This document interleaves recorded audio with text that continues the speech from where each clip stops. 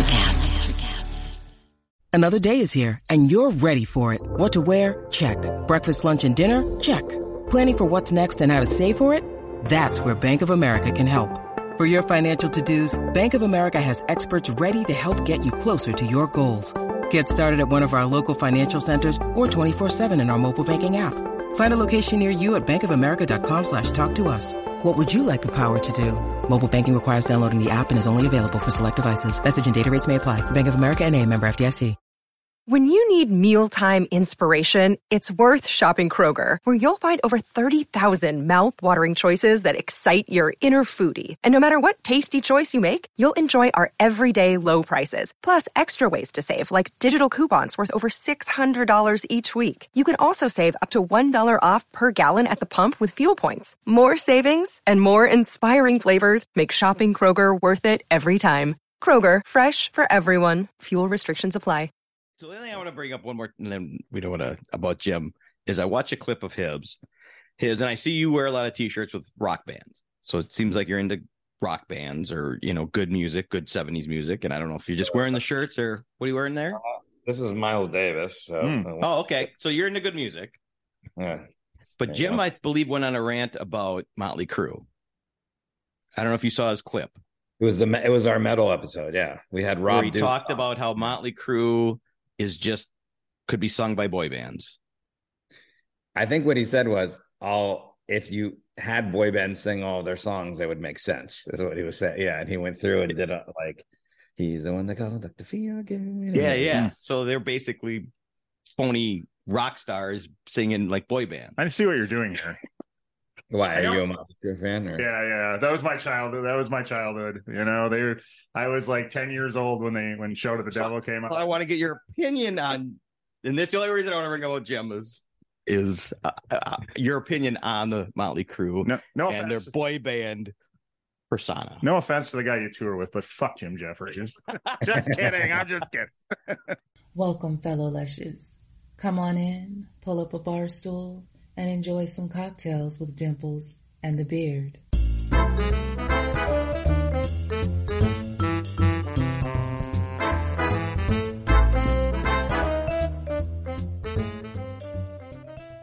I got some big tando. Hey, fellow Lushes, welcome back to another episode of podcast. Hey, fellow Lushes, welcome back to another episode of Cocktails with Dimples and the Beard. No beautiful lady tonight, but a beautiful, sexy man.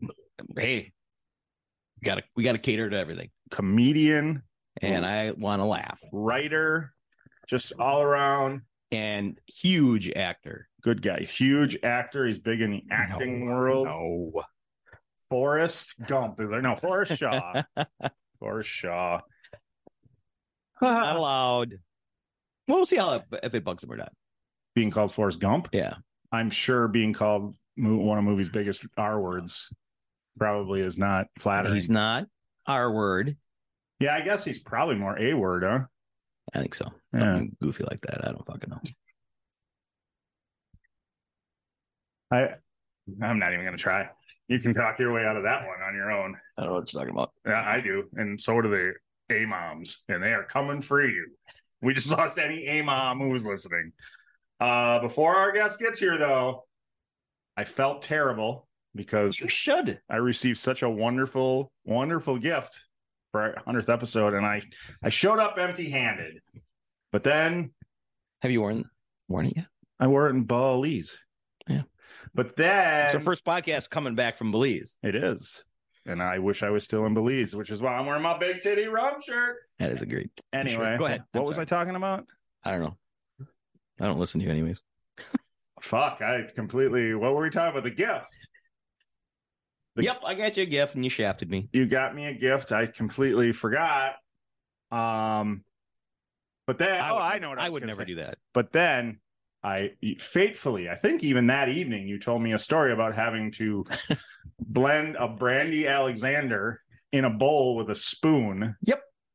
And I thought I can make up for this faux pas that I did. And invited someone over to have brandy Alexanders and then said, "Oh, I don't have a blender." And the worst part about this story is one's even a woman. You invited a guy back to I your did, apartment I for did, Brandy for Brandy Alexander's that you beat with your hands. And then I put it in a bowl. And I'm like, I can do this. And that was Marcy Dick. And then, to be fair, it was 2:30 in the morning after we closed the bars down. Anyways, I present to you. Hey, Oh, I had it on the Spanish side. We're all Spanish watchers.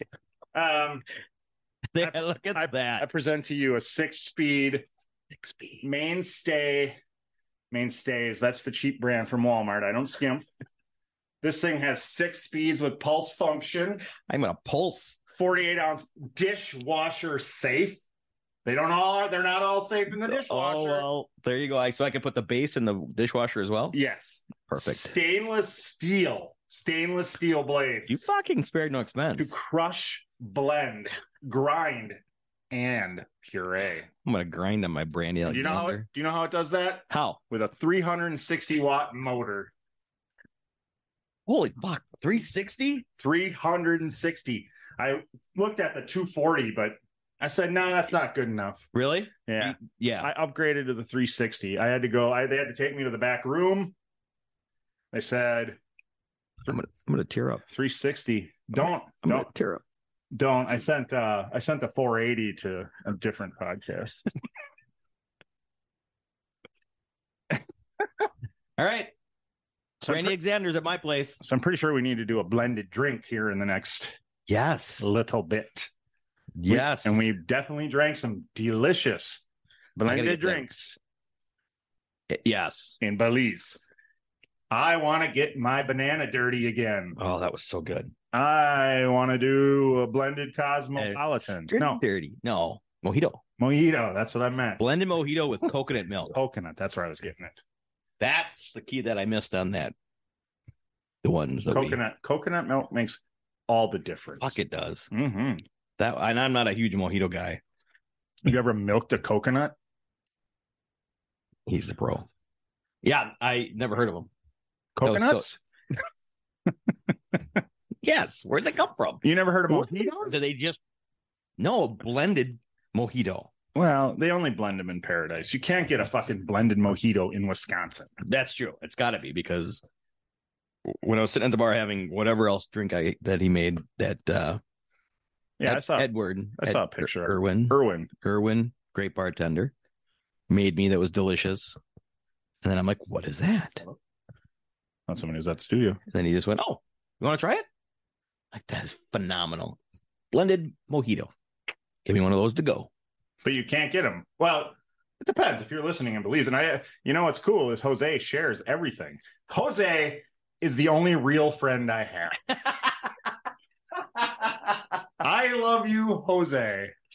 I hope you're watching this. I have friends who have been my friends for 30 plus years as Facebook friends. Every time I share my podcast, they go, fuck you, and they ignore it. I've known Jose for 7 days. The best 7 days of my life, I might add. But 7 days, I nearly killed him with a golf cart. You almost killed the poor guy. And he still shares the podcast. What fucking excuse do you have? Okay, I'm done. You good? I am. That felt good. I had a rough night. I got home to a mess. My dog's So I was a little angry when I got home. And you beat your dog. I did not beat my dog. I do not advocate beating. I would advocate just leaving in the middle of the woods. You know what I'm going to do? I'm going to make some ice cream. Well, I needed that rant, so thank you. Good. I'm glad it works. And yes, Jose has been terrific. And we will see you again, my friend. I'll see you next year, buddy. And we'll bring a blender? We'll bring a blender. Did the fake it might have, yeah. We'll do some. Mm-hmm. We'll be blending it up. I'm gonna have to reach out to them and say, give me that recipe for it. I like all of I'll have to reach out to Trina and say, can you get me? Are you friends with her anywhere? We're getting there. No, do you have her social media? No. How are you going to get there? You have her number? No, I got it through the Captain Jack's. You got her number through Captain Jack's? Her personal number? No. We'll get there. What are you going to just call Captain Jack's and ask for Trina? Yep. Jose, can you do us a favor? Hook a brother up. Head on down to Captain Jack's. You know what it was? You were there when I was talking. Sylvia, he's doing it for Kevin. Go get that number. My boy needs to play. We need Erwin's recipe for blended mojitos. And I will still stay at the Airbnb even if you and Trina do live together. That Airbnb is my Absolutely. Yeah. So you're not going to lose a customer. That was the best vacation of my life. I've never had one like that. It was so from top. Everything just went smoothly. Yeah, from top to bottom, man. And Chef G. Now here's what I'm jealous of: that you got to eat there twice. I know, and I only got to eat there once. I'm going back there. When we go back there next year, I might eat there 6 fucking times. I'll be there too. Yeah, I'd have no problem going back there. I mean, there's something for exploring, and that's fine. We can do that for other things. But yeah, I one meal a day there. You eat 2 meals a day. You can explore on the other ones. Exactly. I agree. I agree that guy's food was so good. Following his Facebook account is like every time he posts, I'm like, oh, I'm so fucking hungry. I want your wings. I want your ginger sauce. If you're ever near Palencia, Belize, Finger Food Delights, go see Chef G. Chef G's the man. And I know we put out a Belize episode, and people have already heard this because a lot of people actually watched it. I think it was how we titled it. Well, you can hear it again because I got a feeling we'll be talking about it for a while to come. Because that meal was amazing. I'm not sure. It was like for $1. Like when I when I'm gonna go like to some place that's like ICU. Let's say ICU supposedly has really good wings. I'm gonna order their wings. And I'm gonna be like, these are shit. I'm gonna throw them at the cook. I'm gonna bombard anybody. This one sucks. That one sucks. This one sucks too. I wonder when this thing really takes off. I'm not gonna have wings for quite a while. When this thing takes off, the podcast. I mean, when we start to get, we are less than a week away from anyway. When we strike it big, Forrest is in the waiting room, so hold on. But when we strike it big, the first thing we do, we bring Chef G here to be our personal podcast chef. Yes. All right. Never leave a ship those wings to us. Never leave a sexy man waiting. Absolutely not. All right. Without further ado, Forrest Shaw. Hey, I just hit you guys up because I didn't know where the link, and then I searched my email, and it's from last October. We're here. We're good. Oh, thank goodness. You know what I did? I came to the studio, and which is his apartment, but came to the studio and realized I brought my daughter's phone instead of mine. So I'm like, I hope he doesn't need to message us because I did message you, but then I figured out. You know what? And I said I'm going to look on my phone, and you didn't. We didn't. We got bullshitting. We're dumb. Yeah. We're dumb. You'll figure that out. You mean to put on headphones for the recording? No, whatever you want. Yeah, you're good. You're good. We're not Joe Rogan audio quality. We're not considered. whatever works. Does he have good audio quality? I don't even know. I don't know. I assume so. We're not Merman podcast quality. We're not. How about that? Yeah, we're pretty fancy. I know. You got the studio. You really got crazy. You really got crazy on the conch. You really got crazy on the conch shell today. On today's episode. Oh, me, yeah. Don't get used to that. It's a clever little opener. Yeah, Dave loves it. Yeah. But that's my personality, anyways. I'll do it when I feel up to it. You know. Right. Yeah. So, fill us in. What's that? Fill us in on what? What did you do? They play the conch shell at the beginning of the episode, and he went balls out on it today. So on today's episode. So yeah, normally you've only hit that thing once or twice, haven't you? I think we've done 20 episodes. I've probably maybe half. Okay. All right. It's a little more than I thought, I guess. Yeah, because I don't want Dave to get sad that I'm not doing it. You know, I gotta give him a little honk. So. Yes. We're talking about with Forrest Shaw. We're talking about the Merman podcast that he does with Dave Williamson. So thank you so much for joining us tonight. We really appreciate it. Yeah, thanks for having me. So let's start.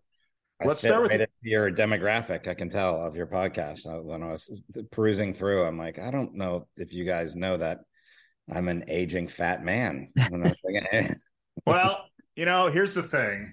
And don't tell any of the pretty ladies that come on, but I love talking comedy. But the pretty ladies just, it's hard to pass when they say yes. So sure. Yeah. We do love talking comedy and with comedians and stuff. They're some of our Right. And when Most we see part- it, we're like, that fucker's funny. Yeah. With Yeah. our podcast, we'll have on who we want. We want funny people. Yeah. So let's go over your origin story, because it's kind of a unique that you went from marine biologist to comedian. How do you what starts the love for marine biology? And The original's love for marine biology. As a child, just love it. Yeah, I grew up in Miami, and I grew up on the water. Like, I could drive a boat way before I could drive a car, and I don't know. I don't know if people think it's hard to drive a boat. It is. I don't. It is hard. Yeah, no, yeah. Okay, good. I'm glad you guys know that. I think some people. Have you ever been to a place that rents boats and watch people take them out? You can see right away that it's not easy. Like, people don't know. I am surprised when they just give them to people that don't know how to ride a boat. Just here you go. There's no licenses. There's no licensing for a boat. Yeah, it's insane. Yeah, I did a little bit of damage to a rental pontoon once, but that's a whole other story. So yeah, I grew up on the water, and my family was all very water oriented. I grew up in Miami, and so that was always something that, like, I was drawn to. And then so I studied biology, and I got a job working for Miami-Dade County's Department of Environmental Resources Management. Oh, that's official.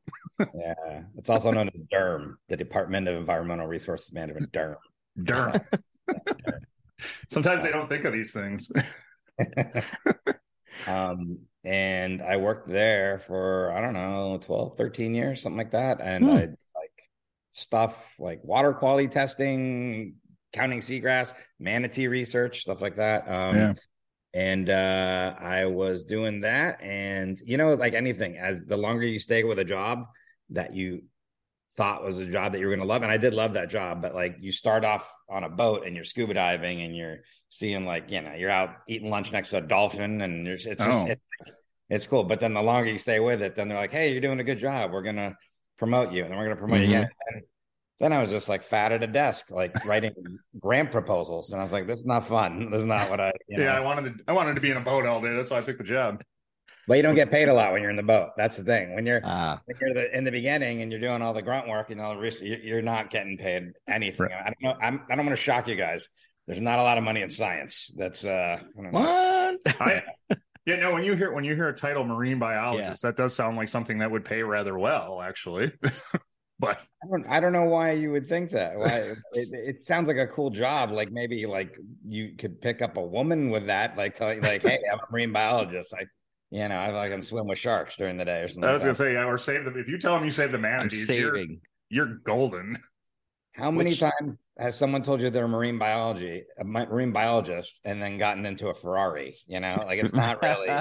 That's true. To be fair, there aren't a lot of them around here in Wisconsin. No, we don't. Yeah, we don't have a lot of marine biologists. Oh yeah, you'd have limnologists. You guys know that? What is that? Yeah, study lakes. They study lakes. Oh, okay. Fresh water. So you never went to school, like college, for that? Oh no, I did. Yeah, I went to college. Yeah, they don't just. I thought you just got a job, and I'm like, wow, okay, that's awesome. How do you do that? Pull them out of the co-op. You're amazing. No, I went to Ithaca College for my undergrad. I went to Ithaca College in Central New York. Some people. Okay. And then I had the intentions of going back and getting either a master's or a PhD or something like that, but I never did. Everyone else I was working with went back and got that, and then I just got promoted.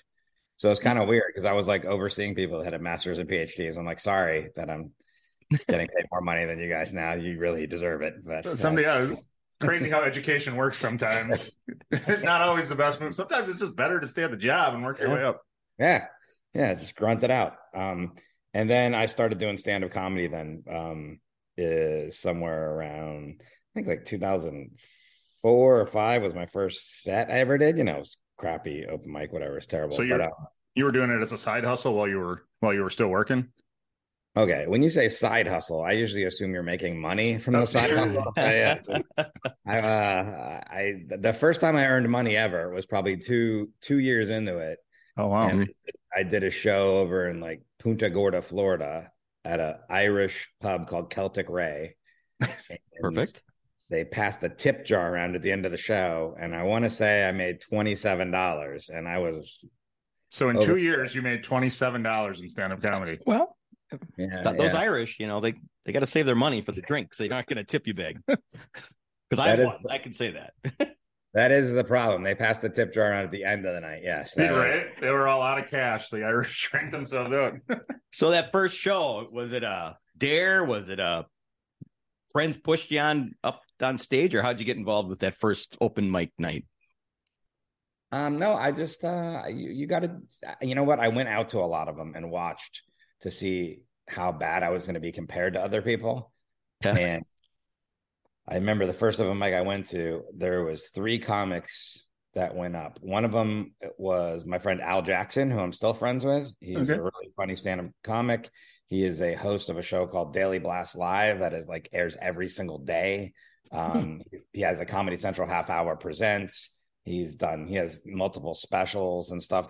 Just to give you an idea, that's where he's at now. Yeah. But when I was watching him, he was already good. And I was like, well, this guy's good. Then the next guy up was a guy named Malik Sanin, who went by Malik S back then. He is a writer on the show The Neighborhood. He writes. I think he has another show in pre-production right now that he's created.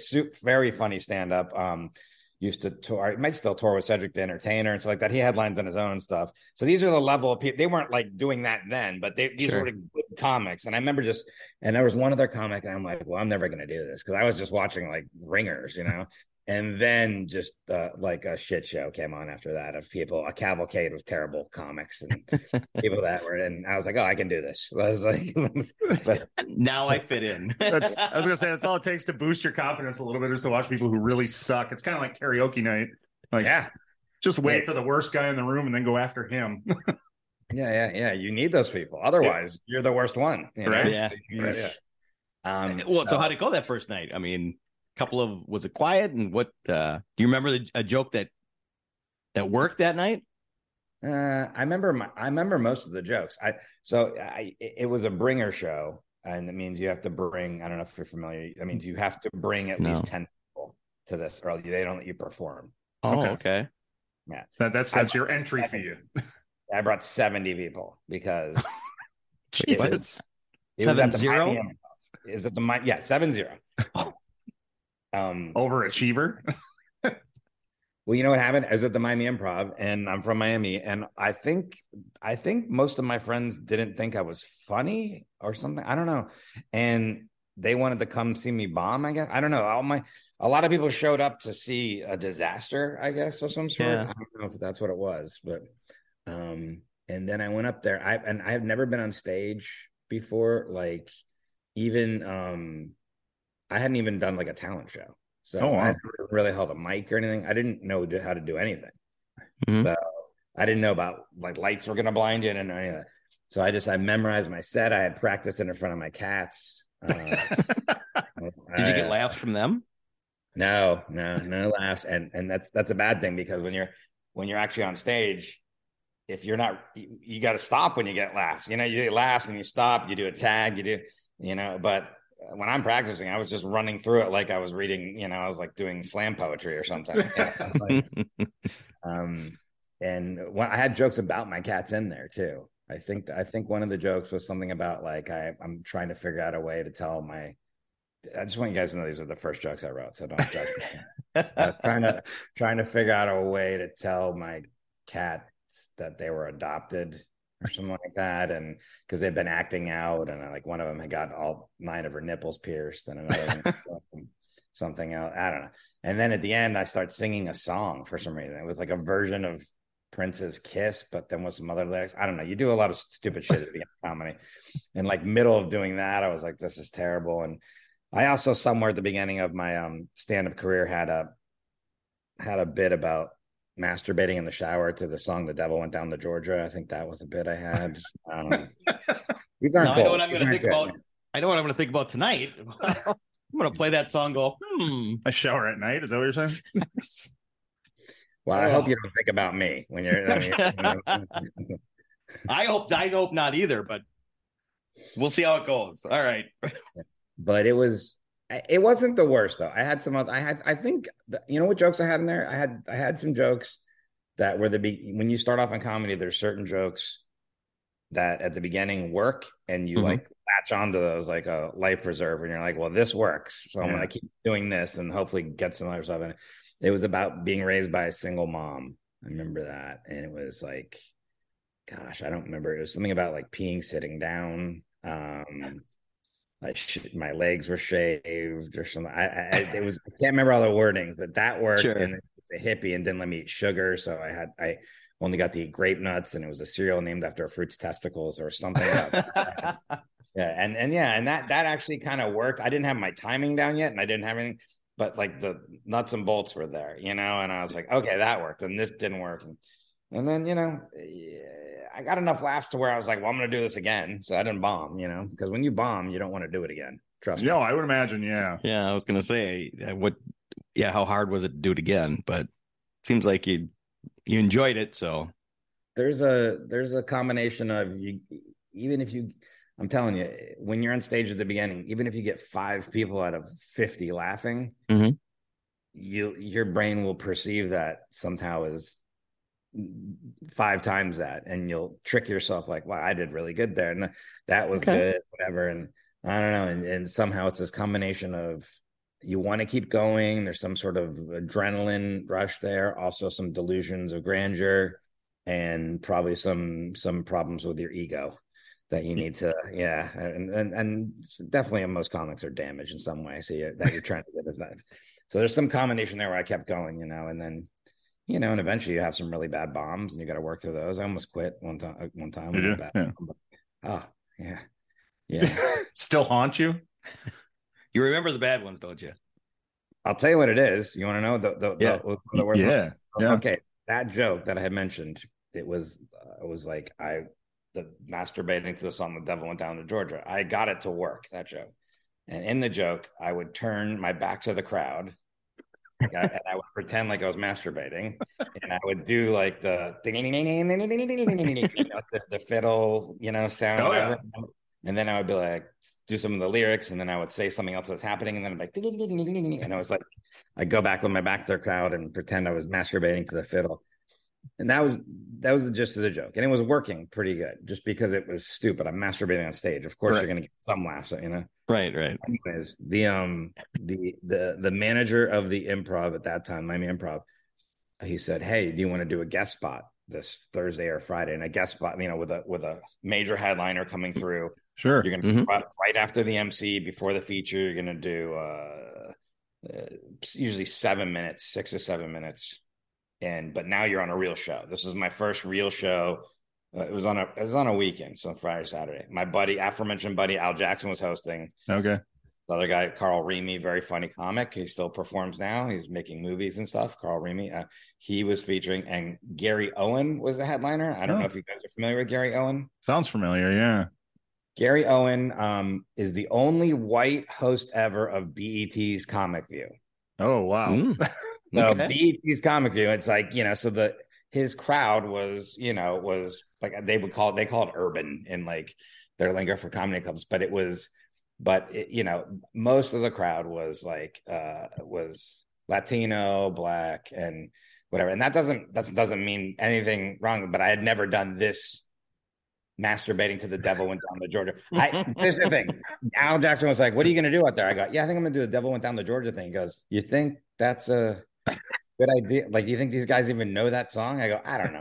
It's doing great at all the bars, dude. Trust me." And that's always the sign of a kiss of death right there. So I got there, and I should have thought about it more. Like the Charlie Daniels Band to this crowd, I might as well have come out with like a KKK hat on or something like that. Like this, like country music wasn't going to be their jet, So I get into the bit, and I turn around and I start the masturbation part, whatever, and there is nothing. I mean, now I'm just pretending to masturbate on stage in silence and doing it. I turn around, I do the rest of it, then I turn around and I start masturbating again. Now people start booing. There's booing going on in the back. Loud booing. There's booing from different sections going on.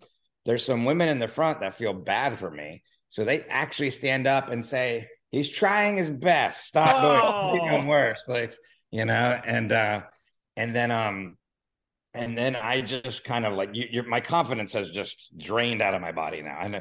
But I still have like 2 or 3 minutes left of the set, so I'm done with the masturbation fiddle. Like I turn around and I'm literally in the mic like this, like yeah. Anyways, there's for my next bit, I'm just like mumbling into the mic. I have zero, and people are still booing whatever. I get off stage, and I remember Al's coming on to take me off, and he just made a face. He's like a good friend, but he made a face at me. Because there's one thing that comics really love is seeing their friends bomb. And he just made a face like smiling at me, like, "Was that fun for you?" And I was just like, "Oh God!" And I God, he even warned He you. tried to warn you. I was just looking at that. Yeah. And then I tried to sneak out. I felt like I just wanted to curl up and die. I tried to sneak out of there. And what's crazy? I was sneaking out of there before the end of the show, and Al was in the hallway talking to one of the guys that was booing me. I remember seeing him standing up and booing me, and he goes, "Hey, good set." And I go, "No, you booed me." And he goes, "Yeah, what are we gonna do?" Like it's just like he's trying to be nice. I had to go with the crowd, man. And then, so what I did like years later is I would do that. I would tell that story as the joke. I would tell me bombing, and then the final punchline was always like, "Hey, the only thing worse than being booed is being booed while you're masturbating." I was like, "I'm pretty sure I'm doing this right." There you go. That's awesome. Build it as another joke. There you go. Yeah. Was that one of the times you're like, all right, this is not for me? But not every joke works every time for every crowd. You've had to have ran into that. Well, it was a learning lesson where it was like number one, I was newer, and that joke. I mean, looking back, that joke was pretty rudimentary. It just wasn't right. like a I would do today, But also, you always read the room too, kind of like. And now I think you read the room. room. That, like, I don't even know if people know this song out there. I mean, maybe they do, but maybe. And also, it's kind of weird. You're doing like a country.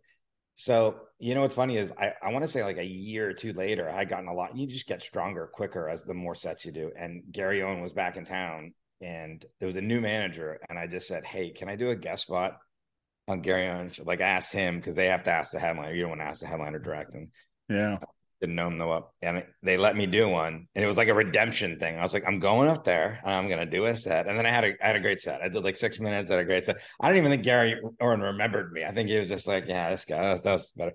But so you didn't try the masturbation joke again? Oh no, I wasn't doing any of the same jokes. I was doing a completely different set, and I went up there, and I had a different mindset. There's just so much more confidence. I mean, that's like 500, 600, 700 sets later, Nice. That it's like you're in a different world, Yeah.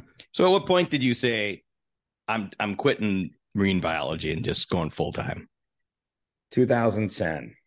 Okay. And I quit. I have my resignation letter here somewhere. I can read it. Yeah. It's funny. I just found it the other day. I'm gonna say it must be good. Yeah? If you've hung on to it for 12 years, it must be a good one. I was going through stuff on my computer. I was like cleaning up stuff on my computer, and I was going through stuff, and I found it. Nice. I don't know if I'm gonna find it here, but it was October of 2010 is when I quit my day job. I'm not married, I don't have kids, and I was just kind of like, look, I'm not making a ton of money doing this, but I'm making enough to where I think I can do this. And there comes a point in these kinds of professions where where you got to kind of take this leap. Shit or get off the pot, right? Yeah. And I would imagine your day job restricts you too. So it's now you're free to just do it all the time. And you know what? I was out of, I would have to take time off, because sometimes you would get these weekend gigs out of state. So you do Thursday, Friday, Saturday, Sunday. And I'd have to like leave on Thursday, Friday, take that off, or Friday, and do like try and get a flight back early on Monday morning. Like, just burning it wasn't fair to anyone. It wasn't fair to just me and my body, but it wasn't fair to like my day job either. Yeah. And so I made this decision. good. It's somewhere in here, but I remember I wrote something to the effect of like, I wrote it on it's like a memo on county letterhead, because I had to write it like that to submit this like letter of resignation. And giving them and it was like I was making jokes in it the whole time. But people at that point, people had come out to see me and stuff. They knew that I was a comic and stuff. So, but I remember I made it funny, and I was like, oh, okay, that was pretty good. And it was like something, I'm leaving the rewarding and something job, and I can't find it. Actually, if I would have known you were going to ask me, I know it's in here somewhere. I would have had it right. But I quit that, and then I lived in Florida for a little bit, and then I moved to LA in 2013 to really, and that was the next big step of like, okay, I've done this full time now for 3 years, but let's get out of South Florida because I got to go, to where I wanted to be writing on television, doing that stuff too. Yeah. So yeah. Did you meet Dave before you went to LA, or did you meet him in Miami? I knew we're both from Miami. So I met him at that same improv years and years before that. And yeah, he had a little bit more of a comedy background because he had done some improv troupe work I think in North Carolina, or maybe it was sketch work or above. And he was a little bit ahead of where I was starting, but around the same time. And then he I'm sure you know his story. He picked up him and his family and put him in the RV, and they toured around the country and stuff. And so he left to LA and out of Miami before I did. And he kept asking me like, when are you going to move to LA? When are you going to move to LA? And I'm like, well, I have these cats. I had 4 cats at the time. Right. So I couldn't. I love that you are unique in being one of the only men who's a proud cat owner. Like, well, I had 4 cats. They're all dead now, but I had 4 cats at the time. Have a dog. But, and I said, well, look, I want to move there, but I got these 4 cats. I can't, because I'm gonna go to a small apartment when I move to LA. Right. There are 4 cats, so I got to figure it out. And he thought that was the funniest thing ever. So he wouldn't let you live in the RV with him for a couple of weeks. You and your 4 cats. Yeah, it wasn't that big of an RV. Also, well, my cats pissed a lot outside, so I don't think they would have liked that. So did you pack up your 4 cats and move, or did you? Eventually, but what he did? There's one of those websites, Fiverr or something, where you can just he sent someone $5 or $10 to draw a picture of me and my 4 cats, and my 4 cats were telling me to move to LA, and like he paid for that. That's fantastic. He likes to pay for stuff like that. He paid for our theme song famously for the Merman show. Like I was gonna say, he paid for a love song for you, didn't he, on the first episode? Yeah, I think he paid like $300 or something. Maybe more. Yeah. Obviously his rub is selling well. I hope so. Yeah. But I think when his wife we were doing a show the other night, and it's a show at his brewery, and his wife was in the back, and I was sitting next to her, and he was talking about the song that he paid money for a podcast. And I think the amount changed when he was saying it at the show. And she's like, I thought it was like 250. And I go, yeah, I thought it was 300. So it might've been like 400 he paid. I think he even paid more for this song for our podcast. And isn't that like, I paid $4, and then he sees his wife, $50 for the song. Yeah. She's gonna get mad if I pay more for a love song. I was gonna say, isn't this kind of like a fish story? Every time you tell the story, it goes up. Yeah. Like by the time like he uses this bit all up, he will have paid $2,000 for that song for you. Yeah. Oh, I found my resignation letter. All right, let's hear this. August 2nd, 2010. But so my last day of work was October 8th, 2010. So I gave him 2 months notice. Wow. Oh. Please let this memo serve to inform you I'll be resigning my position of Environmental Resources Project Supervisor. All very long titles at this place. After more than 12 years of service with the county, I've decided to enter the highly unstable and low-paying career field of stand-up comedy. At this point in my life, I feel it best to walk away from a fulfilling job in my field of study to instead be judged and often strongly disliked by a group of strangers. This is my resignation letter. Each night as I lay awake in an uncomfortable hotel bed, hoping to make enough money through t-shirt sales to pay for my phone bill, I will take comfort in the choice I made to leave a stable and satisfying job. That's on file somewhere in the county right there. T-shirt sales? Perfect. You were moving that much merch? If you need to move some t-shirts, this guy'll buy it. Everyone you got. I still have some Eat Babies ones left over. So. I'm sorry, Eat Babies? That's hilarious. Yeah. That's got to be a bit. No, it's just a mantra. Never told a joke about it at all. We want to come out and see you. Yeah. No, it's a bit. I still have some, so I don't do the bit anymore, and so I don't sell them anymore. But I don't know what size you are, but I've got a bunch in a bag. Probably. Okay. We'll trade you shirts. We're sending you one, so Okay, cool. Yeah, Yeah, absolutely. Well, for sure. yep. I would proudly wear that on our podcast. Like we were just in Belize, and their rum is Big Titty rum. So, Of course. yeah. How was Belize? Fantastic. Have you ever been? I know you travel a bunch and never been. No, I've never been there. Have you ever been anywhere like in Central America? No, I've never been anywhere in Central. I mean, Mexico is Sure. North America, but I've been there. But I've never been anywhere south of Mexico. And I want to go to Costa Rica. I want to live in Ecuador, from what I've read. That looks like amazing. Oh. But Belize would be great. I would go anywhere. Costa Rica is beautiful too. I think Ecuador is in South America, isn't it? Yeah. But anyways, I haven't been anywhere in South America or Central America. That's where I want to go.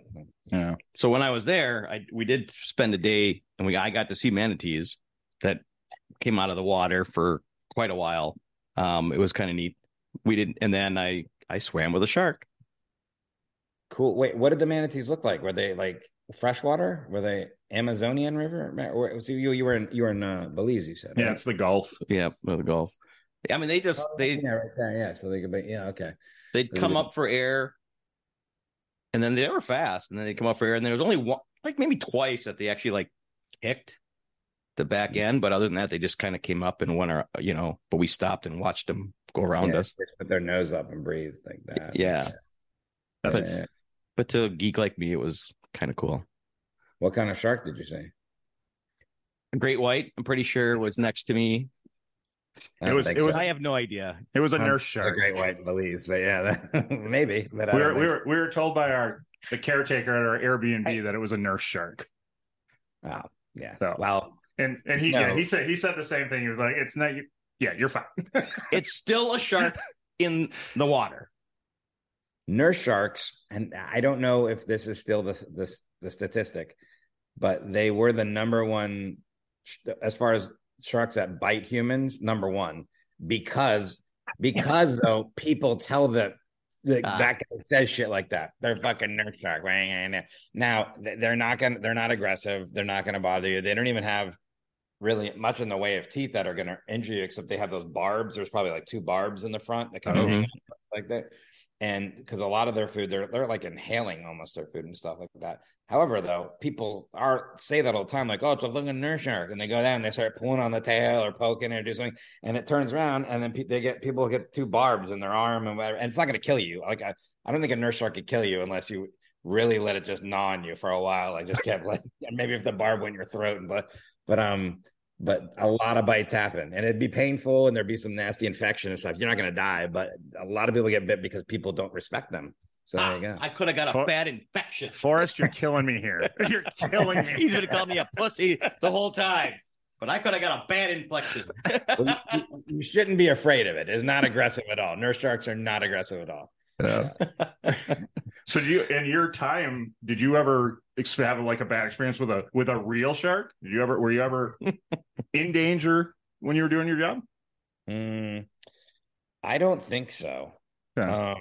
But I mean, sometimes I'd work out on the open and the reefs off the coast of Florida, and we would see sharks. We'd see some tiger sharks, but they were like juvenile, so they were 6 feet long. And when they're 6 feet long, they're pretty skinny. Sure.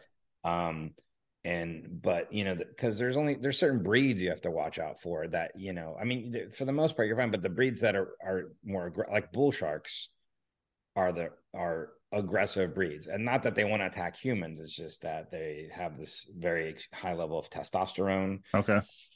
And if you're in certain areas, if they mistake you for a food source, that kind of thing, So we used to do a lot of diving in this area called Florida Bay. So if Florida is like this, and then the Keys, the Keys wrap around like that. So that all that water in between the Keys in there is like a real key area for like estuary and nursery ground for like small fish and crustaceans and things like that. But there's also big fish and sharks and things and stuff, and go in there, manatees and stuff.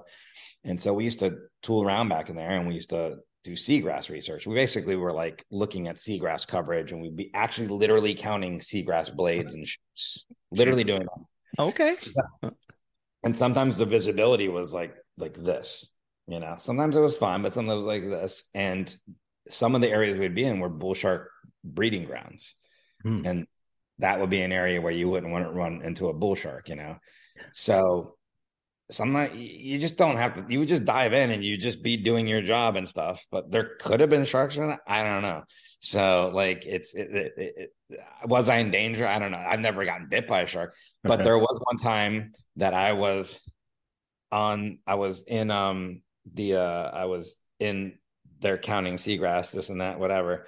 And I'm like down there and all of a sudden I feel like a whoosh of water like that, like a tail or something pushing the, like if someone, yeah. And I'm like, all right. And I'm in the water. By the way, there's two of us. One person stays in the boat. One is with this long tube. Basically, you don't even have a tank on because it's shut, and you're in the water doing it. And they're monitoring you. They're looking at the boat. They've taken some readings, and they're looking at it. And I feel this whoosh, and I'm like, what the fuck is that? And I pop my head up because we're only in like 4 feet of water, and the guy in the boat's like this, like waving down like this. So in my head, that means get out. Something's going to kill you. Get out of the water. So I'm like that little bit calmer than I wasn't freaking, but I'm like swimming back, looking back. I'm like, what's going on? He goes, there's a manatee over there. I go, I go, why did you go like this? You could have been like, cool, manatee. Yeah, this is kind of the universal sign for danger. Yeah. I was like, that. Yeah, you could have been like, hey, fun fact. That's what you should have said. Like, there's a manatee. We saw sharks in there all the time. I had seen bull sharks when I wasn't in the water there. I saw like they're called they're not hammerheads. The shovel heads. I think that what are they called? Is that what they're called? Why am I forgetting the fucking name? But they have like a shovel shape head, but they're in that hammerhead family. And things like that. So but I'll tell you what bit me the most is a fish called a triggerfish. Never even heard of it. Yeah, you can Google it. They get pretty sizable, and they're on the reefs. Okay. And man, they're very territorial, and they've got little chompers, little thing, and they'll come up and they'll take a chunk out of you if they don't like you, if you're in their area and their territory. All you have to do is search triggerfish scuba bites, and you will find a myriad of scuba divers that hate this fucking fish. And it's big enough to where it's like and if you're not watching out for, because we'd be underwater like we're not like enjoying. We would take some time at the end to enjoy it, but most of the time we're like doing work under there. So we're writing stuff underwater. We're doing, and I'm like, Jesus. You're like, dude, now you're bleeding. So now there's another problem. If that is a brother. Now the shovel shark comes. So when you're in the water, you're getting bit by fish all the time. But then it was the desk job that made you leave and go. That's what kills you, man. I'm telling you. Yeah. No, I hear you. I have one. So it's an interesting point. You said, so you're down there, you're not really enjoying. Did you ever take vacations and dive to just enjoy it? Or you're like, I'm sick of water? And first of all, don't get me wrong. There was, like, if we had a dive and we had a job to do on a certain dive, we had tasks we had to cover, there still would be 5 to 10 minutes of that dive, 15. You're still underwater. Yeah. You're still on a boat. So even there'll still be some moments where you'd be like, all right, this is cool. Or what's that? Let's go check that out before we go up. You still were enjoying the job. Don't get me wrong. Even there was times like where I would just like hang out there, and because sometimes you would be done and you're waiting for someone else, but you're all underwater. You're going to go up together. So sometimes you just got to sit at like the origin point, I call it, where we're going to go back up to the surface together, and you're just kind of just chilling there, and you're still enjoying it. And also, by the way, when you're just floating on a boat and you're eating your lunch in the middle of nowhere on the boat, like it's still pretty awesome, Sure. Yeah. So, on our trip, there was a guy. There was a guy that his job was construction underneath water.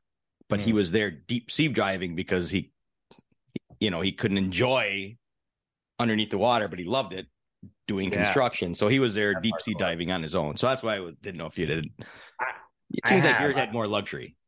I went to the Cayman Islands, the Turks and Caicos. I went to the Great Barrier Reef once. I was down, I toured with Jim Jeffries, and I do a podcast with him as well. I don't know about that podcast. And the first time I went to Australia with him, we were doing some shows up in Queensland, and we were in this area called Townsville, is where we drove up to Cairns, and we took a ferry out there and went to the Great Barrier Reef. And I actually, got a scuba tank on in there. And we weren't like in the parts of the reef that I would particularly want to go to because it was like the more tourist area, but it still was, it's crazy. This was like, quote unquote, the touristy shit parts of the Great Barrier Reef.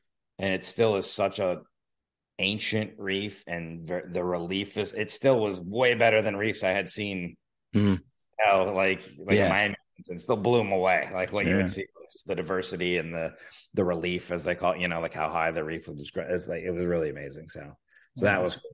Yeah. Turks and Caicos has some pretty nice stuff too when I was there. Yeah, we've heard that. Your sister goes down there. Yeah. So speaking of, how did you hook up with Jim and get into the podcast with him? I met him. I just met him at a comedy club. I met him at a comedy club in South Florida, and we got along, and was like, all right, nice to see you. Let's stay in touch, whatever, cool. And he was kind of on his way up. He was doing clubs, but it was clear he's this very good, because he came from England already, like. He was cooked. He was done. You know what I'm saying? Like, it wasn't like I'm learning how to, but he had this strong point of view. At the time he was really well known for his like atheism kind of stuff and his irreverent kind of, and he was just getting to that point in America where like he was just selling out these clubs and just crushing and stuff. And some people would hate him and like walk out, but he was getting that fan base that people that love, Oh, sure. Yeah.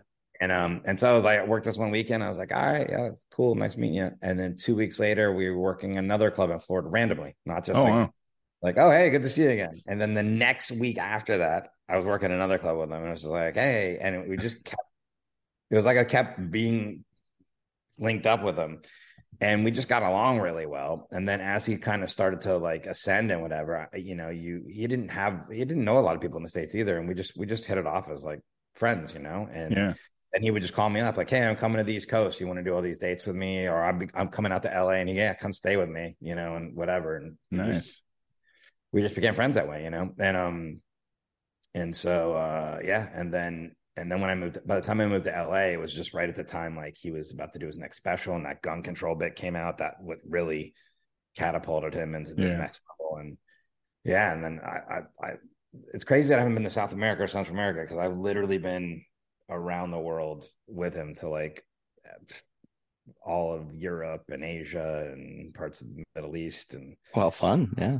Australia and New Zealand and stuff. So it was really I was gonna say, you just had a trip to Asia, right? We were originally gonna do this like a month ago or something, and you ended up going to Asia, didn't you? I was always going to Asia, but we were gonna do this, and I got COVID like the week before. Oh, that's yeah. And I was fucking maybe COVID. not gonna go on that trip. Yeah, it was like literally. And it's like, now you can get COVID in the States and it's whatever. You can go sneeze on someone. They don't care. But they do. But we were going to Asia where there was still a lot of, it's more strict, Sure. Luckily I tested negative before we went, and I got to do the trip and stuff. But we went to South Korea, Taiwan, Tokyo, Thailand, went to Bangkok, Singapore, Malaysia, and then we ended up in Indonesia. Yeah. So that's a hell of a tour. Yeah, that's incredible. You were opening for him, and then you started writing for his show, or I don't know how the timeline goes for that. But I had been friends with him for a while, and I was opening for him, and then he got his Comedy Central show, and I didn't start writing right away. I actually got hired by one of the producers on the show, to work in the digital department and write copy and stuff, because I had written stuff before, but not actually been staffed on a show. So the idea was go work in the digital department, write like some tweets, write some stuff for Instagram, write some stuff for Facebook, come up with some digital shorts and things like we can do, and then hang out in the writer's room and learn. Okay. And then the second season, I became a full staff writer. So the second and third season, I was a writer for the show. Is that the first show you wrote for? And then from there, I had written a bunch of stuff, and I'd written some things, but the first full like Writers Guild show, staff show, like for that was my first real introduction to working on a television show. It was amazing. And actually the first year was great because I wasn't just thrust into something that I didn't really understand being a writer, and I was able to work in this digital department. I kind of was able to roam all the time, and I like learned so much, like sure.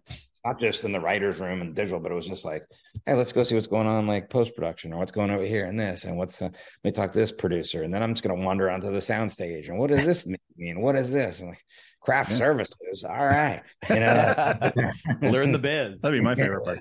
How good is craft services on a show like that? Like what let me tell you, it depends who you hire, right?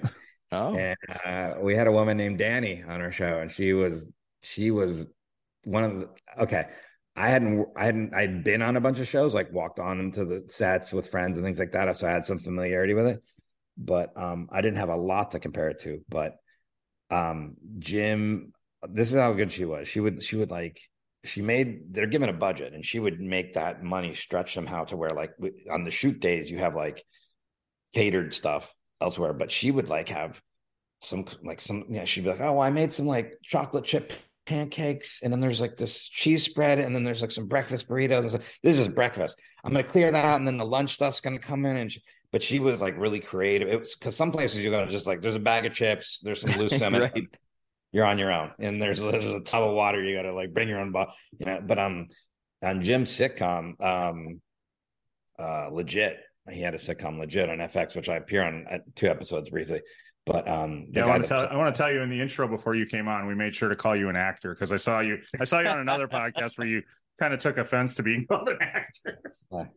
I've done some acting. I'm not good at that. So Dan Bacadol, who plays I think Steve is the guy's character. No, I don't know why I'm blanking on it, but plays the older brother of DJ Qualls, who's in the show, is disabled. Yeah. He's an alcoholic, and Dan Bacadol has been on everything. I mean, he was the Daily Show correspondent, but he's been on like Veep. He was on, I think he was just shooting something in England. He's been on like countless television shows and movies. He's been on a lot of sets at some point. He would come because he's friends with Jim, and he would actually do some stuff for us, and he would just come to hang out and support it. But he told me one night, he goes, yeah, man, your craft services is so, that's why I come here. Like, it's so good. Like, because like it was like legendary, to the point where there was another show that Jim was going to do for NBC, and then COVID happened, and then they pulled the plug on it and stuff. And that was like one of the first persons he said, he goes, we got to hire her for craft services. I think it's Phil Rosenthal who created Everyone Loves Raymond. Okay.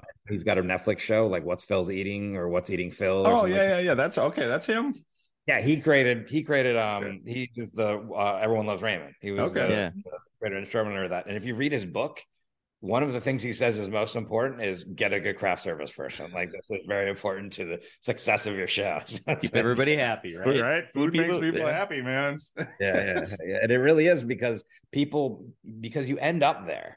You know, and it's not a good one, nobody's there. But it's a good one, you'll like end up there, and you'll see like, oh, hey, how you doing? It's one of the execs from Comedy Central. Hey, good to see you. Whatever. It's like kind of like a meeting. Sure, networking, team bonding. Building, yeah. So how was it? Coming from a fat guy here right now, I'm just like, what's the thing in a TV show? We love eating, that's for sure. We should hire craft services for this. There you go. Well, we just talked about we're gonna hire Chef G to right.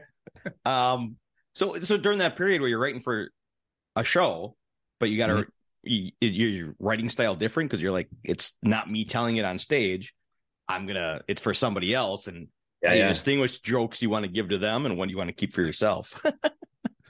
Well, that show we were writing a lot of topical stuff. So I don't think you can think that way. I think if you're writing for a television show, even if you're a stand-up comic, because some people are just writers and they're just writing. But as my personal opinion was, as a stand-up comic, was like, this is my job right now. You get paid really well to write for a television show. And if you got a joke, then it should go on the TV show, you know, like if you can. And I guess some people might make that distinction, but it's, I don't know. I just, to me, it was like, I want this TV show to be going on as long as possible. Oh, so I'm going to put the best jokes on here, because I'd rather be just driving into this studio, you know, and they're like, driving on the road. Honestly, they're like, we have a lobster roll truck coming in today and a coffee cart. Great. Like, that was like your day to day, like the perks of doing that and getting paid a great health insurance than, you know, doing 42 weeks a year on the road. I'd rather do 10 weeks a year on the road, or 15, and then do more local shows. And so I still like doing stand up, but like, God, the older I get, I don't want to be getting on planes. You know? Okay. Have you been in Wisconsin? Yeah. You've done clubs here? Have you been in Appleton? We're close to the Skyline in Appleton. Yeah, I've never done the Skyline. So I did years ago I did this Comedy Zone gig in Nina. Oh yeah. That place is shut down now. Yeah, I bet. I was there with Screech. I remember when he was going to be there. I do remember that. Long time ago. I was building for him, so I was like, it was a long time ago. But I remember them advertising because they were bringing in names, and I remember Screech is coming. Yeah. Shit, that building isn't even there anymore. It's like a bank headquarters now. It was like a strip mall kind of. Yeah. Gilligan's. Yeah, that's it. Yeah. I actually stayed in a condo with him for a week. With Screech? Me and Screech. Oh, you got to have a Screech story. Come on. I will tell you this. I don't want to speak ill of the dead. Right. But I will say this, and this, I've said this many times. I said it when he died on our podcast. I went into that week and they were like, "Yeah, you're going to be sharing the condo with Dustin Diamond." I was like, "What? Okay, cool. Still cool though, because I watched him on TV." And then I had some comics tell me like, "Oh man," like, and I don't know if they knew this or they heard it secondhand or they just thought. They said Dustin Diamond, he's a pain in the ass to work with. He's difficult. You're not gonna enjoy working with him. And they go, "Oh, do you have merchandise?" I said, "Yeah, I have this eBaby shirt that I sell to make ends because when you're middling, you got to sell this merch to get to the next. It's really key. He's not gonna want you to sell merch probably. And anyways, it's not gonna be a fun week. He shows up to the condo with like a case of beer and food and stuff. And he goes, "Hey man, Dustin, nice to meet you. We're going to have a fun week." Whatever. I'm like, "All right." You sit down and talk to him. We're going to have a great time. Dude, I go up there. I go, "Is it cool if I sell a shirt?" He goes, "Yeah. Why don't you give me one and I'll promote it on stage 2 for you." So this is way the opposite. And the whole week went great. He would promote my merch on there. He'd make sure if people were buying shit, they would buy from me, to the point where I had a fun week with him. Couldn't have been nice. Good. Then even a couple months later, he called me from Vegas late one night. He goes, "Yo, someone's doing your joke. There's this joke here that you do about the compression stockings and things." I'm like, "Yeah, someone else probably does. It's a fat guy joke, And and he goes, "You want me to fucking talk to him about it?" I go, "Nah, it's cool, dude. You don't have to." But that was like literally, he was like this. Wow, he's got your back, man. He had your back. No, I'm not. That doesn't mean he hasn't had run-ins with people. Yeah. Things happen. That's fine. But I can only speak from my personal experience. So I felt bad when he died because I kind of felt, because number one, he had cancer and he died really young and people were just making jokes about him. And I'm like, most people didn't know him. So you should at least, if you didn't know him, you should be like, "Oh, it sucks. The guy died young from cancer." Yeah. But he was like from Milwaukee area. Yeah, in Wisconsin. He was from Wisconsin in our area. Yeah. But I will tell you, there's a place, and this is the time of year I got to contact them, in Clearwater Harbor in the chain of lakes. Yeah. The Indian Casino.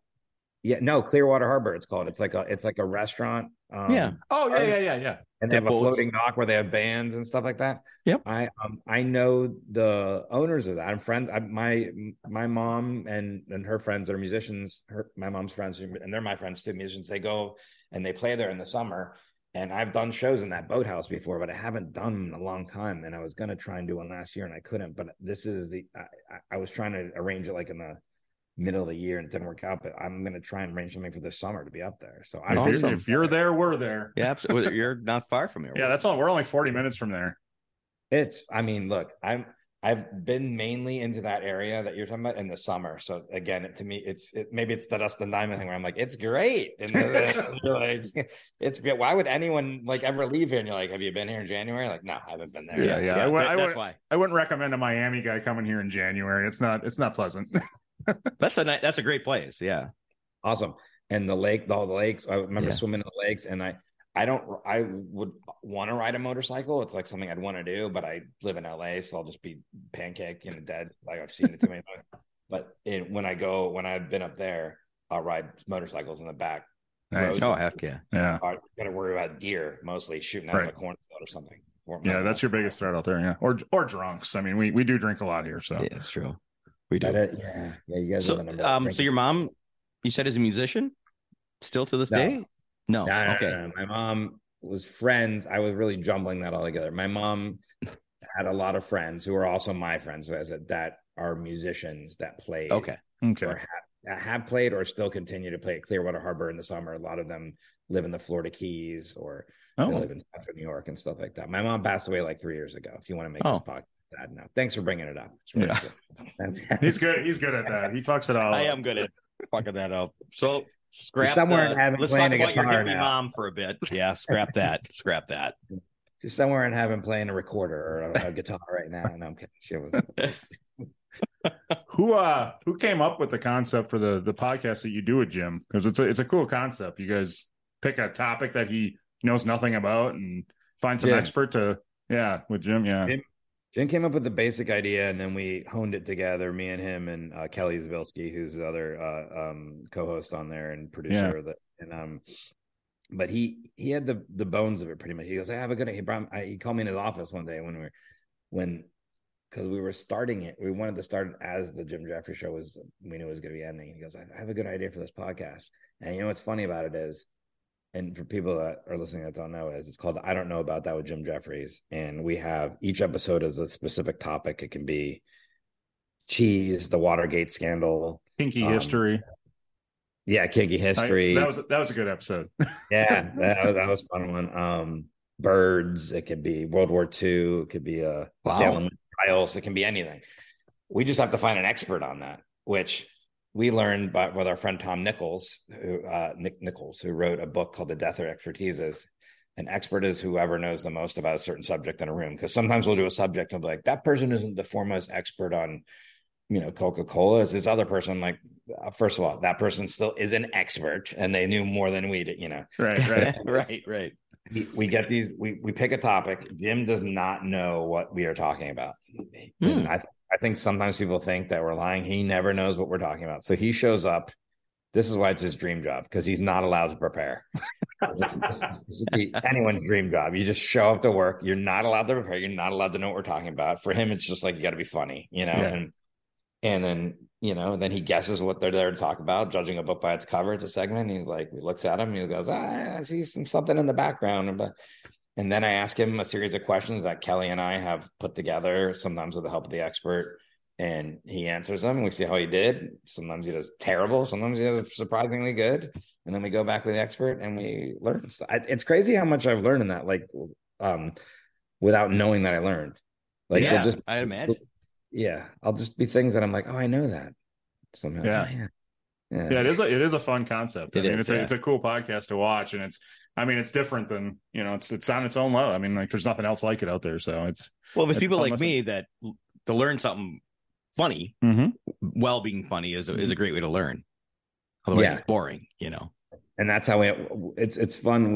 When we get our guests, we need people that know about a subject that can answer all these questions. But we also need good sports. We tell because we'll tell them like just so you know, there'll be jokes made and stuff. Like I'll bring it back on track. I'll always steer us back on. And if there's anything you're really uncomfortable with, because sometimes we have like a professor from MIT or something, we can edit it out. And very rarely does that happen. Like there was one guy that got caught up in it and started like cursing, and he didn't mean to. I'm like, we'll edit it out. Don't worry. He got caught up in the whole thing. Yeah, I'm part of this. He's like, let's just get.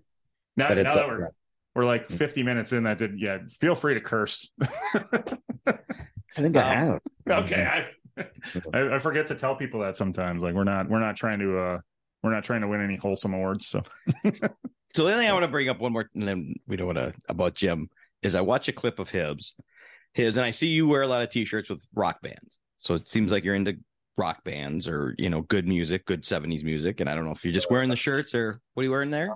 This is Miles Davis. So. Oh, okay. So you're into good music. Yeah. But Jim, I believe, went on a rant about Motley Crue. I don't know if you saw his clip. It was our metal episode. Yeah. We had Rob. Where he talked about how Motley Crue could be sung by boy bands. I think what he said was, if you had boy bands sing all their songs, they would make sense. Is what he was saying. Yeah, and he went through and did he's the one that called Dr. Feel Good. Yeah. So they're basically phony rock stars singing like boy bands. I see what you're doing here. Why, are you a Motley Crue fan? Or? Yeah. That was my childhood. I was like 10 years old when Show to the Devil came out. I want to get your opinion on, and that's the only reason I want to bring about Jim is your opinion on the Motley Crue no and offense. their boy band persona. No offense to the guy you tour with, but fuck Jim Jeffries. Just kidding. I'm just kidding. The Shadow of the Devil will be a good counter for that, because all the examples he gave were actually pretty good. I forget which other songs. He's Dr. Feelgood, and he had the Like in the 80s when they were up more Kickstart My Heart, than like, rock. Kickstart My Heart. Like, it was like, Look, we're both giant Dave Matthews Band fans, and I don't think there's a band that gets ripped on more by comedians than the Dave Matthews Band. So if I couldn't take the joke, yeah. I just had to bring it up because we have a battle. I grew up. I'm older than him, so I grew up a Kiss fan. He grew up a Motley Crue fan, so we just battle. I don't mind Motley Crue. I think in the concept, the in the framework of that episode, though, because we were talking about metal and the origin of metal, we didn't really talk about hair metal a lot because they're really the hair metal category, right? Yeah. Because we stuck because the guy we had on, Rob Dukes, he was in Exodus, which is like they're heavy. They're like a thrash metal, maybe. Right. There were so many different categories. I forget now. But when we watched a clip of them and their wall of death, where the people, and I was like, what the fuck? But it was an interesting episode. Like, I just like the tagline. I think it was on the clip was, like, tell me I'm wrong, but Motley Crue is just a boy or whatever it was. It was just that I'm like, I can't wait to bring that up. It's so funny. It's funny because I've watched a lot of episodes and I've seen that thumbnail and I've never watched it. Now I'm gonna have to watch it. So it's a good one, man. Rob Duke has some cringy stories too, but like in a fun way, like that. And he was in studio. We haven't had many people in studio, so he came in. How fun! Yeah, he's a big comedy fan. He's always in. I think he started doing stand up too, maybe. Oh, really? Oh, wow. The story is crazy. He was just a roadie. And okay. That band Exodus, I believe originally like Kirk Hammett and was in that, created that band. Because it's like, that's the thing about these metal bands is like, you see, it's like more so than any other genre. It's like, they just keep replacing the people. Yeah. Because it's like, I looked at the Wikipedia for the Exodus and it was like, oh, this era, and then this era, and then the era, which was Rob, who we had in. 37 members. Yeah. But I think, is it Exodus? I think that's the one. There was one. Yeah, that was Kirk Hammett was originally in it. That could be. I know he came from a band like that. So yeah. We say it in the episode at least, though. Yeah. And then whatever. I guess Metallica was successful. So, a little bit. He may have chosen right. Yeah. A little bit. Guess they've made some money. Well, anyways, so let's I think you're abusing me, but I want to talk about your special on Amazon. You've got the special Poor Decisions. And I think it's my favorite ending of a special of any special I've ever watched. I love how you must have filmed that in just one show, huh? Mm-hmm. Yeah, that's Eat Babies. That's the Eat Babies joke from my shirt. Oh yes, yeah. There you go. Okay, but yeah. Yeah. So so that place we shot it is no longer there anymore. The Electric Pickle? Electric Pickle, thank you. Yeah. Because Hurricane Matthews wiped it out. I know you were like filming during that and No, it didn't wipe it out. But I think it was it was like the first bar club in this area that now is not the first, but one of the first in this area that's like really a trendy area now, where they have this Art Basel every year, and it's like this midtown kind of area in Miami that's really up and coming. But it's and they had all these like music acts that come through there and DJs and stuff like that. Anyways, I was familiar with the people that owned the place, so I said this would be a really cool place to shoot, because we did not do any set design. It just looked like that. It had that really cool thing, light on the ceiling, and had cool. Mm-hmm. And I was bare bones doing this special guy. A lot of people, I didn't even know if I wanted to do a special, but I had my record label was helping me put it together, Comedy Records, and they said, yeah, let's take a shot and do this. So my friend shot it, and it looks fantastic. For the amount of money we're spending, I mean, it just visually looks great. It was edited great. I like all the material that I did and stuff, but we had what we wanted was around 180 to 200 people in there for this shoot.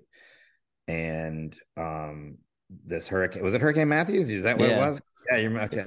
So this hurricane was starting to come towards Miami, and then everyone was telling me, we're not going to come with a hurricane. I'm like, I don't think it's going to hit and whatever. And then it did this thing where it just kept skirting along and then it just stayed away, but there was weather, but it wasn't hitting. Yeah. the day before that, I did a local radio program there. Used to be Paul and Young Ron, but then Young Ron was really old and he retired. And then it was Paul Casanova show, which is a hugely popular show there in South Florida. And thank God I did it, because in the end, only 39 people showed up. And I believe like 15 of them came because I did that radio show. Like, they heard me and I said, the show's still on, please come out. And then some of my diehardest friends came out, basically. Okay. And like, we're doing this. I've already paid for everything. The camera's here. Like, we're still shooting this, guys. Like, I know it's like a little rainy out, but there's not a hurricane, you know? And that was the only unfortunate thing, because 180 people in there versus 39 would be better. Because when you see it, it still looks great and it sounds good. But like, sometimes like the jokes, when 39 people laugh versus 200, it's right. Like, you know, like, well, that joke still did well. There's only 39 people in there, you know, but, and it was really stressful for me, because I was like, man, I've done all this time and work to do this. So I would say I like all the jokes and I like everything in the way I was producing and stuff, but I feel like I'm a little tight in my performance, like, because I'm a lot looser on stage normally. That being said, I'm so happy with the product and everything like that. This is a full comeback to craft services, by the way. And I'm glad that you guys like it, and I think it's a good. I think the jokes are good, and I still think it's a good thing. But I was like, it was right after it got released, and I was like, man, I wish I was just looser. I was so tense because of the thing. And I went to the craft services table at the Jim Jeffries show, and there was a guy there, and he goes, hey man, it was just sometimes they have like people that got like VIP days where they got to go behind the scenes. It was just a guy. He goes, you're Forrest Shaw. I go, yeah. He goes, I just watched your special, Poor Decisions. I go, yeah, it's not that good. Because I was like down, and he goes, oh, I thought it was good. And I was like, what am I doing? Why am I right? And then I was kind of like, yeah, it is good. I was just like really down on myself, like, about this thing. And so I'm really happy with it still, but I just wish that, well, you know what? It's named Poor Decisions for a reason. So I keep thinking. But I do love the end where you deliver the last line, and then in the credits you realize that you had to kind of recut it because somebody like tipped over a bottle as you were delivering the line. So getting back to that, so we had one day to shoot it. We were going to do 2 takes. We couldn't do 2 takes. We had one day to shoot it in the thing. So I'm super stressed out. I get to the punchline of the last joke, and this guy just knocks over a bottle in the middle of the punchline, and I was like. And you can go ahead and watch it. You have to watch the credits basically to see this. And you know what? There's a comic that just did this recently, Stavros. I don't know if you know, he's a big guy. Yeah. Yep. He did that in his special. I'm not saying he ripped it off from me because he probably didn't see my special, but I was just like, I did this. And he's hugely popular right now. But so I said, we did pickups where I took notes in my head, and then one of the producers was like, we got to go back and catch this joke. Let's get this joke. I'm like, well, I got to redo the last joke. So I was like redoing the last part. And if you watch the credits, I'm like, all right, guys, like I got to redo that last part. So I do it. And then nobody laughs. And I was like, well, you guys have to laugh. And they're like, well, we just heard it. I'm like, yeah, I know you just heard it, but you got to laugh because we're re-recording it. Help a brother out. Come on. I get you heard it. But and so it's me continuing to tell the audience what to do. And then it just is like this clusterfuck of shit. And so you kind of see it interspliced with the credits. And I think it's great. I'm glad you liked it, because I thought that was really fun. But, yeah, I thought it was brilliant to include it, because it just shows you what goes into it. And, you know, that's. But yeah, it was a tough, man. It's tough to shoot a special. That's all I'll tell you. Like, it was tough to do it. And I'm glad it's out there. And I'm glad I have all those jokes I got, because that was a culmination of a lot of jokes that over the years, that's what you kind of want to do. When people say it's a special, I just want to get all these jokes out there. So there's a record of them now. Yeah.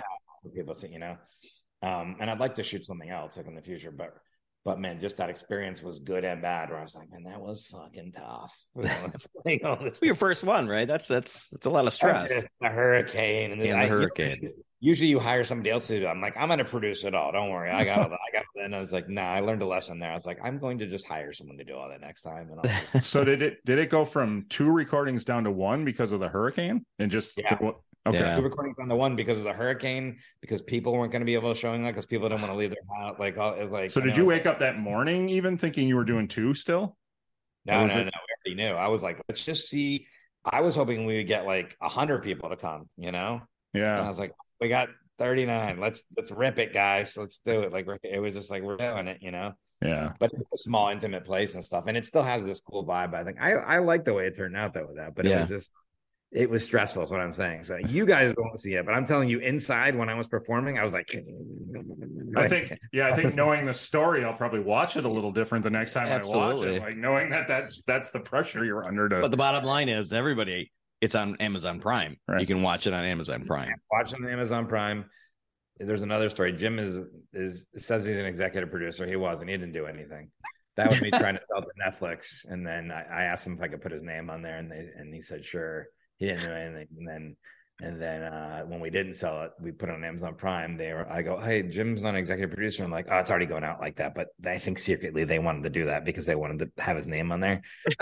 So, all right, but I did this all by myself, so I kind of wanted to be separate. And then they were like, well, it's going out like that. And then I guess one day Jim and I were somewhere on tour, and he went on IMDb to look up something for I guess he was looking up something on his special, what year one of his specials came out. Yeah. And then he goes, because he didn't even remember the conversation. He goes, did I executive produce your special? And I was like, no, you didn't. Because I don't remember doing that. I was like, you didn't do anything. He goes, am I owed money? I'm like, I have not made a lot of money from that. Just so you know, I'll buy you some McDonald's, some breakfast. I'll buy you craft services. Yeah, right? I'm yours. Yeah. Right? Yeah. But hey, use it if you got it, right? I mean, that's what friends are for, right? I tried. Yeah. Good for you. You got to do what you can. Yeah. Have you and Dave figured out a time to play Ms. Pac-Man yet? You gonna get that thing taken care of? That was on the last one. I don't. Yeah. I haven't figured it out yet because I'm in Florida right now. Okay. And he's about to leave to Alabama because we've recorded next week's episode. I don't want to spoil, how things work, but we're ready. But maybe we won't come back right before the beginning of February. Yeah. I'm worried now though because I didn't, sometimes I just don't listen to your podcast partner. I'm sure that happens to you guys. It does all the time. He had literally said, I used to have the Miss Pac-Man with the speed chip, whatever. And I didn't hear him say any of that shit. And I was like, I used to have one of these in my house. And then I go, well, I used to have one in this house. And he goes, yeah, that's what I just said. I go, oh. He's got patterns. I go by feel. That's what I said on the podcast. I go by feel. So I don't know. What do you guys think? Pattern or feel? What's your... I'm definitely I played by feel. Not that I played a ton, but yeah. I'm not smart enough to figure out a pattern. Yeah, I'm not smart enough to do pattern. But those are the ones that win, I think. I don't think he's going to remember the pattern. That's where I think my advantage is going to be. I would just get him a few beers in before this thing starts, and you'll be fine. I don't have to press him to do that. So it's going to be right. Yeah. What was by the way, we are drinking tequila tonight. Yeah. I don't have any booze here. I was going to drink something. I have. Well, this is tequila. I'll just say that this is tequila too. Oh, awesome, beautiful. Great. We forgot to mention because we like to. I did one and butt up. What brand did you get? Cabo Wabo. Oh yeah, Van Halen. There you go. You guys are all about the rock. Yeah, a little. Yeah, it is. Actually, I enjoy that one. Yeah, it's good. Yeah, it's good tequila. It's a smoother tequila. I'm not a huge tequila guy, but I do enjoy that one. No, I love tequila. Yeah, I don't drink a lot of Cabo Wabo. I've had some before. I just haven't had it in a long time. So yeah. And what's your brand? Well, if I want to make it, if I'm at a bar and I just want it to be easy, I'll go like Don Julio or Herradura is the ones that I know they'll have. Patron is not really my favorite, and then there's like all these celebrity brands like Cazador is pretty good. The Casamigos is that one I was thinking, but man, there's this one brand. I mean, if you're in California, you can get a lot of tequila. It's like, and so there's one called Tapatio, which is also the name of a hot sauce. Some people are like the hot sauce, and it's like it's a good price, but it's a really good tequila. It's called Tapatio. If you're ever in an area that sells lots of tequila, or if you're in Mexico, Yeah. Okay. But I don't know. If you guys ever go to Vegas, I haven't been there in like a decade, but yeah, there's a cool tequila bar there that's like. And it's Mas Por Favor is the name of the taco shop, and it's like a Vegas kitschy kind of thing, but it's a taco shop in Chinatown, of course, and you can get tacos, and then right next to it is just a guy standing in front of a door, and usually you have to make reservations, and you go into like this kind of wooden door, and then they've made this obviously fake, like recreation of a narco tunnel, smuggle drugs through, and there's actually like some fake cocaine on a barrel and stuff, and you walk through this tunnel, and then there's an actual bar in the back, and it's a tequila bar / taco bar stuff.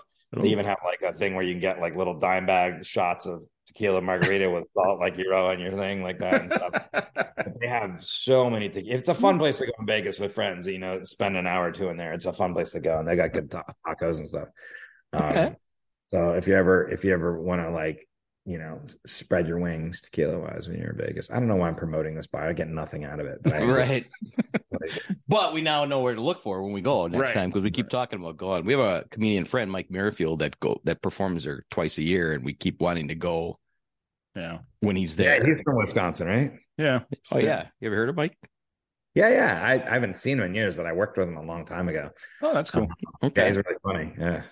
Yeah, he was just I just saw him in Appleton Skyline over the holidays. He was here for the holidays, but he's usually at Brad Garrett's club twice a year.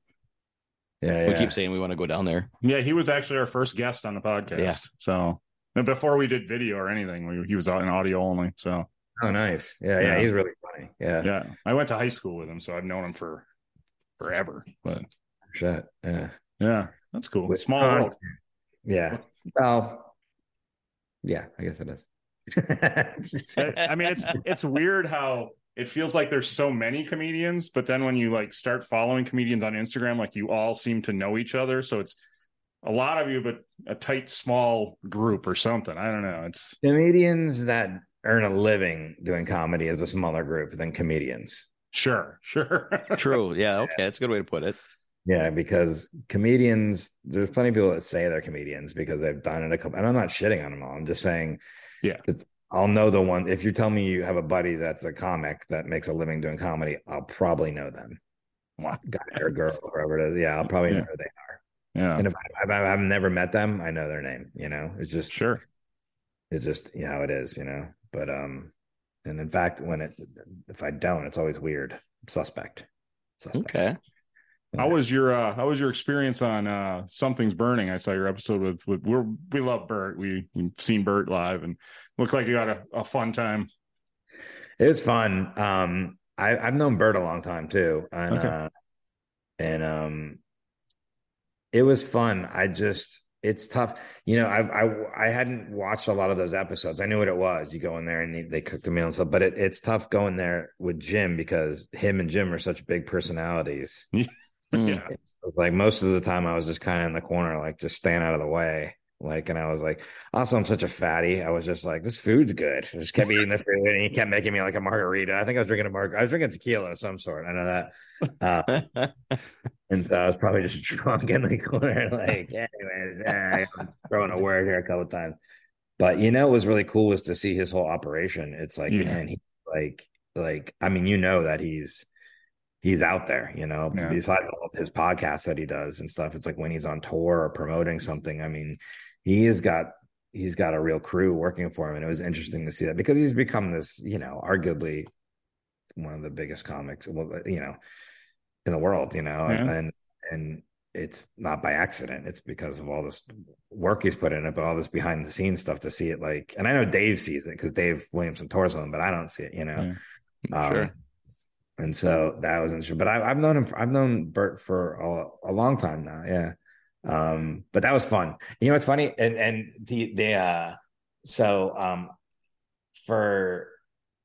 went on the Asia trip and I get back and I live on the side of a house in LA that's this married couple and their kids. So I have like their little side house thing. Okay. And they give me this box of mail and I was all sorts of shit in there. I was like, this is fun. All the screeners, because I'm in the Writers Guild of the movies and scripts and stuff like that. And then I open up this one box, and it's just a box. It's not marked or anything. And then there's a wooden box in it, and it has like some sort of writing on Japanese writing. And I open it, and it's like a knife, like a chef's knife, like a real nice, like this big. But there's nothing on it that I can see, and I'm just like, what the fuck is this? Is this a death threat? Yeah, it's weird to get a knife. And I had a friend live with me, and she was a comic, and she was like obsessed with my Japanese knives. So then I texted her. I'm like, "Did you send me a knife in the mail?" And she's like, "What are you talking about? Like, I didn't send you a knife." Like, And then keep going through my mail, and I get to another box, and I open it, and it's like a couple like pint glasses that say something's burning, and a T-shirt that says something's burning. I'm like, if that knife was it's like, thank you for being on the show, like Merry Christmas. Thanks for being. It was like a gift. I go, I wonder if that knife was that makes more sense, you know. That came of a cooking show. Yeah, that might do it. Yeah. So I texted Bert, and I just go, hey, I think, did you send me a knife? like if you did, thank you so much. If not, it's very ominous. So whatever, you know. And then he just wrote back, Merry Christmas. Like, okay, got us. That's cool. Yeah, but so I got a cool knife for me on the show, which is really cool. That's cool. You'd think it'd have it on the handle. You know, yeah. You know what I found out later, because Jim got one too, and so then I hit up Jack Hackett, who's Jim's assistant, who's on the podcast a lot, and I go, and then I hit up Jack, I was like, just to make sure, I'm like, did Jim get a knife from? And he goes, yeah. Because then I got a message, and I think it was from Bert's wife or whoever was organizing it, and said, hey, yeah, it's from us. And I guess there was something in there that said it's from Something's Burning or Bert or whatever. But she goes, it's really hard to read, and you can barely find it, and I don't know where it is. So the intentions are there, and it's like, okay. But it is still weird to just open up a box and there's a knife in there. Yeah. It's one of two things. It's a threat, or it's like the beginning of, like, you know, Kill Bill 3 or something, where you're just like, okay, I have. Yes. Or you have a stalker. Yeah, a lot of things. But I had some origin story going on where I was like, okay, this is my knife, and maybe it's like a Jason Bourne thing where I'll be jogged back into reality. I'm trained to use blades to kill people. That's a fantasy I have. So, and then you find yourself flipping it, and yeah. But then you know you're back in the Bourne days, working the knife skills. Yeah, I bang my head or something. But you're busy with podcasts. Obviously, you're the ones you're doing. Not that you prefer, but how do you juggle those? Do you have the certain days that you do the good question Merman? Different days you do the we know about that. Well, I don't know about that. I was doing first, and it's harder to get the guests for that one, so we usually prioritize that one. And Dave and I try to record the Merman one on Tuesday, and I just tell Kelly, like, hey, if we can try and not do this one on Tuesdays. But we'll see. We're switching the I Don't Know About That podcast over. We're going to be on the All Things Comedy Network. Oh, okay. And we're going to be recording in their studio now instead of Jack's living room. It would be like our seventh place that we've recorded the podcast. And so we're going to be more on a regimented timeline there, because now we're going to be using in their studio. So that will help, because, you know, you have a set schedule. Yeah. It's hard. It's like, I'm in Florida right now. I'm not even working on stand-up or a podcast in Florida. I've over the last 3 years, I've been working on. I worked on a show called The Connor Moore Show, which was on and on those, like, writing sketches and jokes and things for that. And now I am working on a new show that will be coming out on. I don't even know if I'm allowed to say, actually. So, exclusive? An exclusive? Yeah. I don't know if I'm supposed to say or not. So, because they haven't even done promos for it yet, but it's a new show that it's going to be on golf. So we're here shooting sketches and stuff like that, and like we're literally doing that like 6 a.m. tomorrow or something like that. Wow. Well, obviously, your reputation has gone around that, you know, from writing, that you've gone from one show to another. So that's, I mean, you gotta give yourself kudos for that. All right, thanks for the ego boost. I just I work for Quesadillas, so it's pretty. Your writing must be, working. That's awesome. Have you not learned? Don't compliment comedians ever. There's my boss. I like to make him feel uncomfortable. Chips quietly. Is that what you're trying to do? Just open them. Just rip them. Can you hear that? All right. Well, yeah. We'll edit it out in post. Don't worry about it. No, we're not gonna. We love the stuff going on. Yeah, add some flavor. Well, why don't you go ahead and promote? Thank you so much for joining us. We'll let you if you're up and record doing something at 6 a.m. We'll listen to the Merman podcast with Dave Williamson. Please listen to that. It's a fun podcast. We shoot the shit. We talk about a lot of water things, Miami, Florida, stuff like that.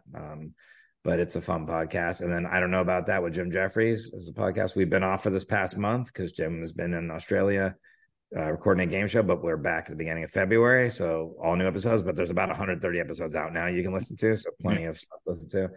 And then go to forestshaw.net. That's my website. You can see when I'm doing live shows and stuff like that. And my special Poor Decisions on there, on my albums and all that stuff. And yeah. Awesome. Thanks for having me on. No, thank you so much. We appreciate it. It's been a joy. We love talking comedy. We're always floored when we can get a comedian to actually come on and talk to us. So I can't wait to be in your Instagram grid next to all these women and just my fat face there too. Yeah, hot. We'll Photoshop a couple of them around you. And all right. Promote the episode that way. Yeah, before we go, so your hippie mom named you Forrest. Is that your true name, Forrest? And what was the origin of that? That's it. Yeah, I just think that's your name. If you're conceived like in a Volkswagen camper van in a state park in the 70s, that's the name you Perfect. get. Forrest or Fern or something like that. Yeah, they're not going to just be like, this is you're. I love it. That's it. What's that? The joke about? Well, never mind. Yeah, don't tell jokes. Why you ask? Two dogs fucking. You ever hear that? That's about right. How your mother's name, while you were born, and I looked out of the teepee, and it was a beautiful sunset, so we named her Sunrise. Yeah. Then your brother was born, and it was beautiful. Why you ask? Two dogs fucking. Yeah. I ruined the joke, but I'm drunk, so whatever. Yeah. You might want to edit that and post that joke down there. Yeah, probably. Yeah, we're gonna. Thanks, Forrest. Tell Dave we said hello. And, I will. We appreciate it. We Thank do you very appreciate much. your time. All right, guys. Take care. Right. Have a good one. Thank you. Thank you for listening. The tavern is closed for now, but we'd love to have you back for more fun next time. Seriously, though, get your asses out of here.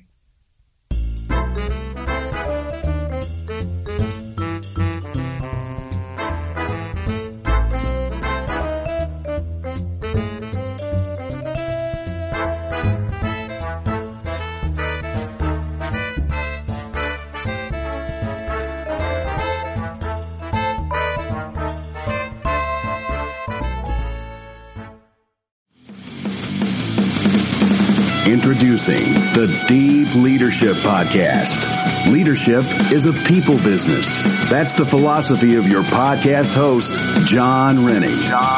As a former submarine officer who spent 22 years leading businesses in corporate America before starting his own manufacturing business, he knows that leadership matters. Deep Leadership is real-world, actionable leadership advice from John and his expert guests. Become a leader worth following. Subscribe today. Electricast. Hey there, I'm DC. I host the rock podcast, Back to the Arena, The Interviews. It's about a 30-minute podcast where I talk one-on-one with a band who has released new music. You can find us on all the best podcast sites like Spotify, Apple, Google, iHeartRadio, and more. If you're a rock fan like me, subscribe today to Back to the Arena, The Interviews.